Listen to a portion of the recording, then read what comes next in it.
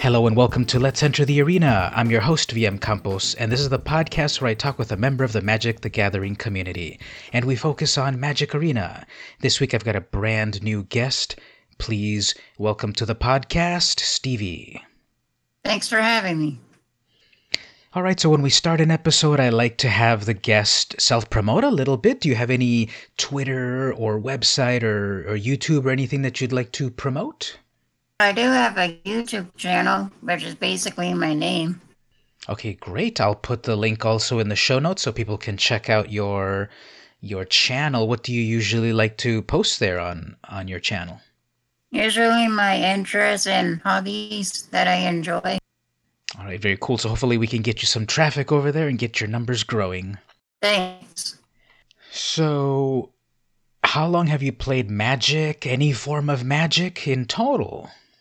I have been playing off and on for since 2001. Took a long break to focus on other card games, and then when you and the gang at school, I picked it up again, and ever since then, 3 years ago, been playing Magic full time for 4 years now. Oh, good. So I didn't know you started it in the early 2000s. That's pretty cool. I was not playing Magic at that point, but that's cool that you played it at that point, and then you like you said, you stopped for a little while and you came back to Magic. What other card games did you play? Started with Pokemon, and then Yu-Gi-Oh, and then Force of Will, and then Vanguard a little bit. Mm-hmm. Then went back to Yu-Gi for a little, and then back to Magic full time. Oh, that's cool. You came back to the one true game. Yep. So how long have you been playing Magic Arena? This is the latest and greatest way to play Magic digitally. So how long have you been on Magic Arena? I've been on it since the beta of last year. Okay, cool. So you've been around it for a little while. You've seen them adding the new cards and the new sets, and there's a new set coming out very, very soon. By the time this airs, we're going to have already a new set on July 1st.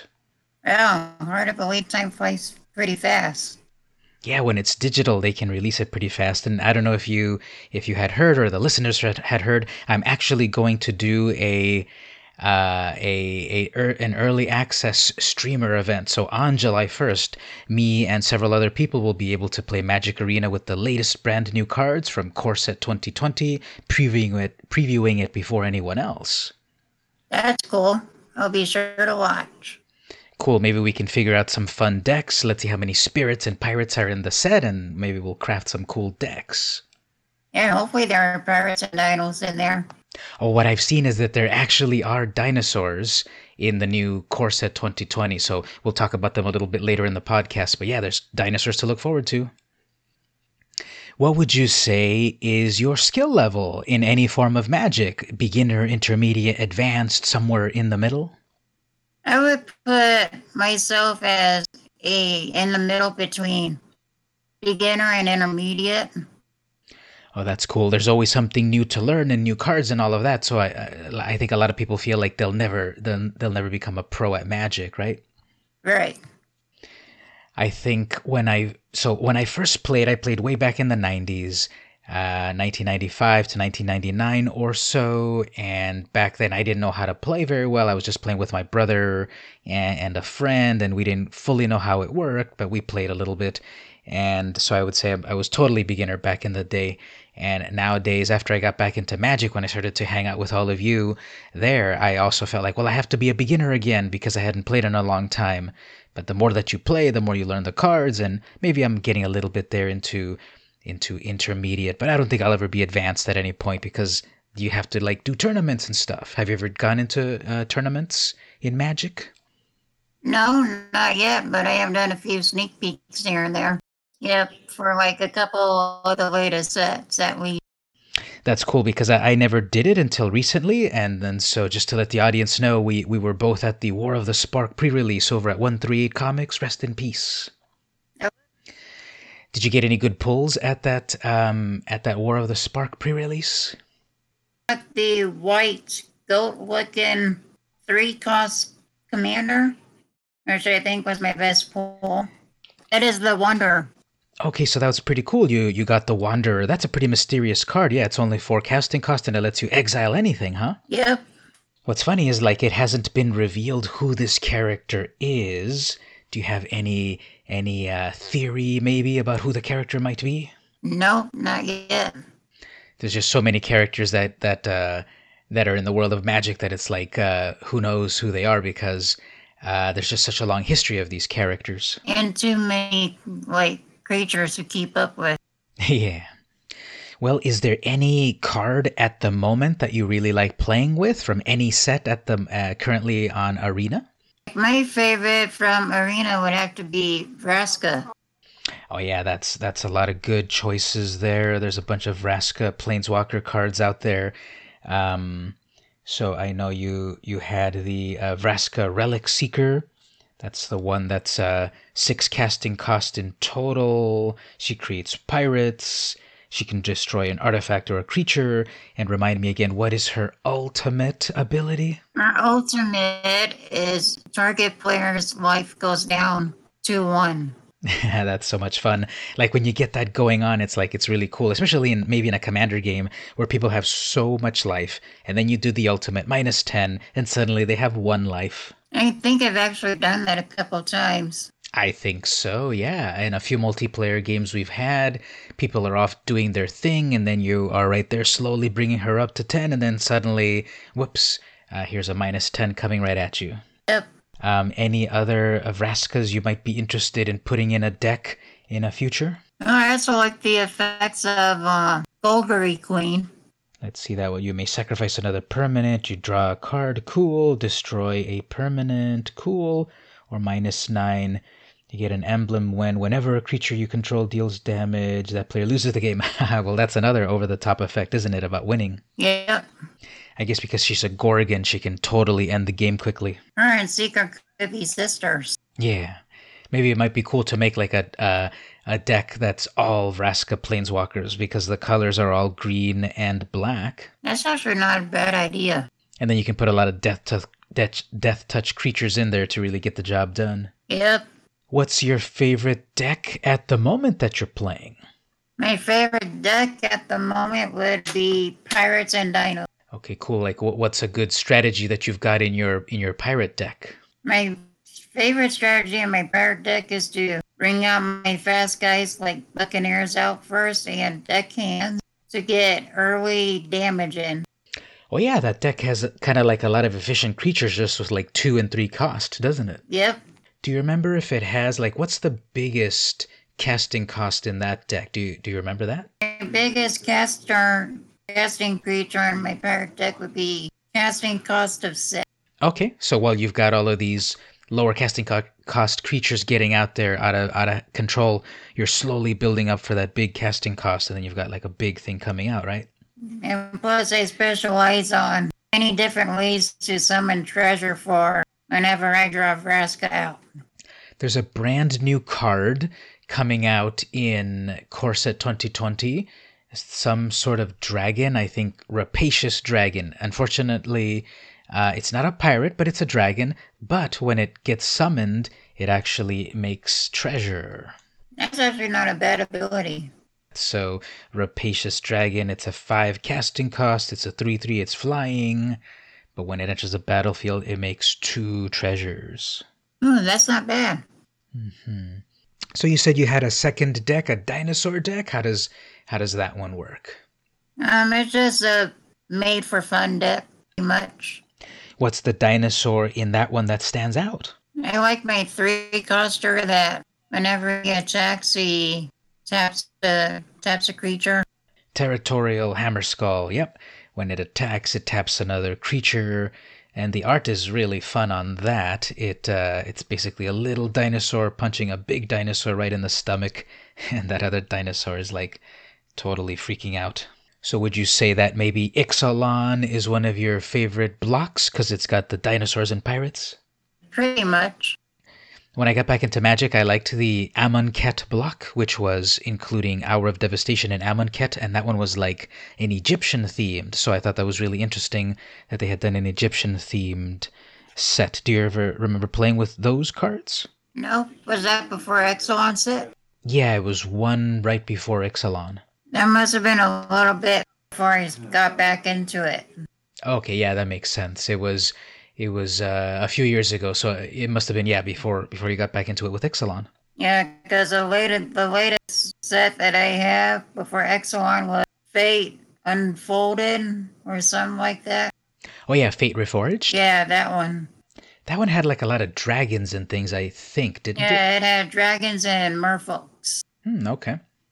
So now that you've been playing Arena for a little while since the beta last year, what would you say you had like a cool or funny or weird moment that comes to mind? And one of the few times I had a pretty good lead where like my opponent's internet randomly got kicked them out before they could continue. Oh, really? Like the app disconnected or something? Yep. And I got automatic wins from that. Hmm. Have you ever been able to do the combo of like equipping your departed deckhand with any equipments? I equipped my departed deckhand with the kite card a few times. Yeah, the kite sail. What's that called? Yeah, something. Oh yeah, cobbled wings. So now you've got an unblockable flying spirit pirate. But wait a minute, that's kind of funny. I would assume that most spirits would fly automatically, but this one doesn't. You have to also put it on the cobbled wings. Yep, that's right. So one card that I've enjoyed on Arena is Captivating Crew. This might be one that you might want to put in your pirate deck. It's a it's a red card. It's a 4 casting cost pirate. And my pirate deck is basically red blue to begin with. Yeah, so I think this pirate might work well here. So it's a 4/3, so it does a good amount of damage, 4 damage. But then what it can do is if you pay 4 mana, 3 and then 1 red, you can gain control of your opponent's creature until end of turn. So basically you convince your opponent's creature to join your pirate ship for 1 turn. That's not a bad ability. Yeah, the only problem it's rare, so it's a little harder to get because it's rare. But once you have the wild cards on Arena, you can definitely put that in your deck, and I would recommend it if you think about improving or upgrading your pirate deck, your red blue pirates. Think about that card. I definitely will. One of the decks that I'm enjoying playing at the moment it's a black and blue deck that mostly focuses on War of the Spark cards, and I do a lot of amassing. So that's the one where you can create these zombie armies. Yeah, I like this deck. It's black and blue. It's focused on doing the fun thing that I like to do in my decks. Do you remember what's when I play black or blue? Do you remember what's my favorite thing to do in those colors? Your favorite thing to do is to either destroy players' hands or feel. Exactly. So that's what this deck is about because I have there's this character Ashiok Dream Renderer that I have in this deck. What Ashiok does is it has the minus ability. Target player puts the top 4 cards of their library into their graveyard, and then you exile their whole graveyard. That's not bad for one cost. Yeah, exactly. And you can do it up to 5 times. So that's basically half of their deck. Yeah, it can really, really add up. If you don't deal with this Planeswalker, Ashiok will definitely wreck their deck. So I've got that card in there. I also have Obnixilis, the Hate Twisted. So this is the one that... Okay, so I like to destroy things from their hand or library, and also things from their field. So Obnixilis, this is a 5 loyalty, and with a -2, destroy target creature. But the funny thing is that I destroyed your creature, and then it gives you 2 cards, but whenever you draw a card, it deals 1 damage. That's a pretty heavy payback. Yeah, exactly. It's like, here's a free card, but it's going to damage you. So I think like a cool, fun, weird moment is when this deck that I built works. It never works, but when this deck works, it's so amazing. It's a deck that focuses on Revel in Riches. I think you were in the live stream when I was trying to make it work. Remember, it was a pirate deck Yeah, so I was trying to make treasures, but it wasn't working, and I was getting upset because I'm way too serious about it. But it's just a game, so it's not too much to be serious about. That is true.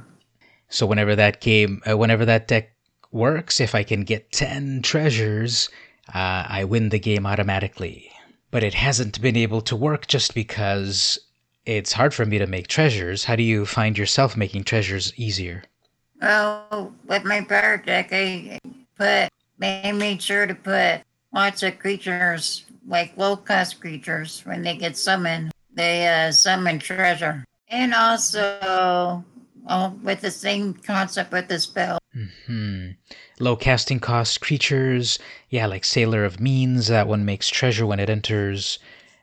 So yeah, definitely. I need to retune that Revel in Riches deck a little bit because I don't feel like I've been able to get treasures fast enough to win with it. Now, if you consider yourself towards in the middle or so between basic and intermediate experience, what would you say is some advice that you would give people getting brand new into Magic? I would say, just like any or other card games you might have experience with, don't play it too seriously and just have fun. Yeah, I think that's really good advice. I think I sometimes I do take it a little too seriously, especially when I stream because like everyone's watching and I want to do it like perfectly and win really well. But it's just a game, and we're all here to have fun on the stream and chat. That's When you first started, maybe what would you have liked to learn early on, or what would you have liked to have someone tell you early on to get better at Magic? when I started Magic, I wish I had like people to tell me like what type of deck ideas there were out there to like construct decks around. Yeah, that would have been good because there's just so many cards out there. There's thousands of cards. And as a beginner, I guess you just play with the cards that you have. But if someone would be out there to kind of guide you and tell you this is what kind of cards exist and types of decks, that would have been helpful, I think. Yes, it would have. So when I started off, I think I would have liked to have known also that even though there's a lot of rules, one of the ways that you play and that you learn is just to have fun and sort of feel things around a little bit. And you're going to make mistakes, but that's okay because other people can help you just get better. One thing I noticed too, between the differences of all the different card game communities I've been a part of, I really appreciate the Magic community the most because they're really helpful, like towards beginner players on starting them on their collection.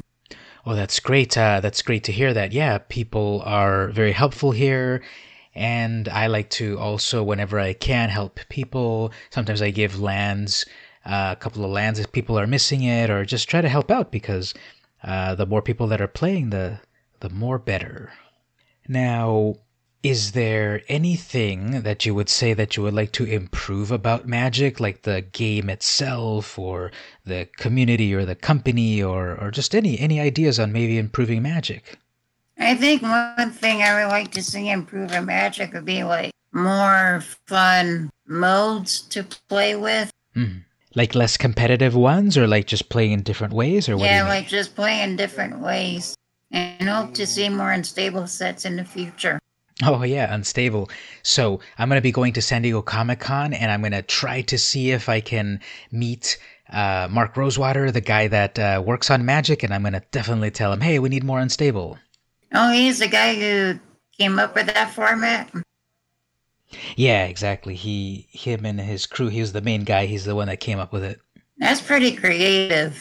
Yeah, he's got a podcast that I like to listen to, and he's always talking about different parts of the game. And he did a podcast all about explaining unstable. I didn't know that. Yeah, I'll send you a link to his episodes, and you can check him out because it's really cool to hear from his point of view how unstable was made. Please do. Hmm. I think I would agree on that about like different ways to play. That might be a cool way to improve Magic. I think the company overall is doing Magic pretty well, but there's always more to do, and I think that'll be a way to go. I completely agree with you there. On the other side, if you could narrow it down, what is one thing that you love about Magic? I would say the awesome community. Yeah, there's a lot of people that play it, and it's pretty cool that we have a community that we can play on a regular basis over at the club, isn't it? Yep. How many people would you say that we've got there that are like magic into magic in the club? I would say around, if I were to get, between 12 people. That's a good amount because then we can play a bunch of different games. James is really into Commander. And then when we had a game with Joseph, we did a fun Commander game there too. And then we've got, oh, Gabe. Gabe is starting to come into play a few more times, isn't he? Mm-hmm. So I love about that. I love that about Magic as well, that it can just kind of bring a lot of people together. And I'm always trying to just get more people involved in the game. And I think sometimes giving free cards or free decks really, really helps. I agree. Now, even though magic is amazing, I guess there's other hobbies to have. So, what would you say is one non-magic hobby that you're into? My favorite non-magic hobby I love is to practice my 3D art. Oh yeah, what software is that you use to do 3D art with? The free open source program called Blender. And how long have you been using Blender? For about 8 months, 8, 9 months now. So, are you at the point yet where you can make your own 3D rendered Vraska yet? Not yet. I done mostly environment settings, just a beginner at character modeling. Does Blender let you do stills or also like motion? It could do both, stills and motion. Oh, okay, I hope you upload some stills or some motion 3D graphics to your YouTube at some point. Trust me, I got plans for that. Oh, cool. Sure. So for myself, I'm really also into comic books. I've had a collection since I was little, and I really like Spider-Man. I still have my original Spider-Man comics when I was young. I still read the latest Spider-Man comics and just a bunch of different variety of comics. I bought the other day. I bought the latest issue of The Walking Dead. Do you ever watch The Walking Dead TV show? I did a long time ago, but stopped like midway of season 4, and then like to the jail area. Oh, that was a pretty enjoyable season. So on the comic books, on this latest one, issue 192, do you want me to reveal some massive spoilers, or do you not want to hear these spoilers? You could go ahead and do spoiler. Okay, so this is for the audience. If you don't want to hear spoilers for the comic book, you need to close your ears. So here's what's going on in issue 192. The main character, Rick Grimes, is killed. So that was pretty shocking because he's been in the show he's been in the comics and in the show since the very first one, and now 192 episodes. He has died, and it's his son, Carl, who is the main character now. That sounds actually pretty cool. Yeah, it's cool how they've evolved it from like one character into another, like the next generation, the younger generation. Wonder if they have plans to turn that into a series. Oh yeah, maybe they could have it as another spin-off series and another sort of version of The Walking Dead. Yeah. So that's my other hobby. I'm also into comics, reading and collecting, and I actually just bought a kind of a valuable comic from eBay. It was a signed copy of Albedo #1. This is a comic book from 1983. That is way before my time. It was before my time too, but I wanted to go back and get an old book because I check out eBay once in a while to check out prices of things, and this one was at a really good price, and it was issue #1, and it was signed by the creator. And I'm like, that's a good price. I want to try to bid for it, and my bid won, and I finally got it. Oh, that's pretty lucky. Yeah, sometimes you're not lucky at all on eBay because other people have more money or they bid faster or whatever, but I got lucky this time. So, would you like to take one more moment to promote anything that you'd like? Where can people check you out online? You can check me out on YouTube. Do you have any plans on streaming your Magic playing at any time? Possibly in the near future. Do you have any plans on doing any Magic related like how-to videos or anything? I haven't thought of that until now.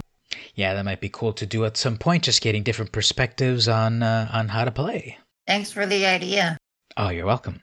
Well, as we wind down the podcast, thank you so much for being on the show, Stevie. Thank you for having me as a guest.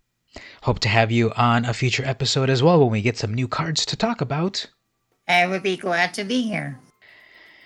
So as for myself, people can check me out on Twitter. I'm on twitter.com/vmcampos. I'm on YouTube, youtube.com/vmcamposjr.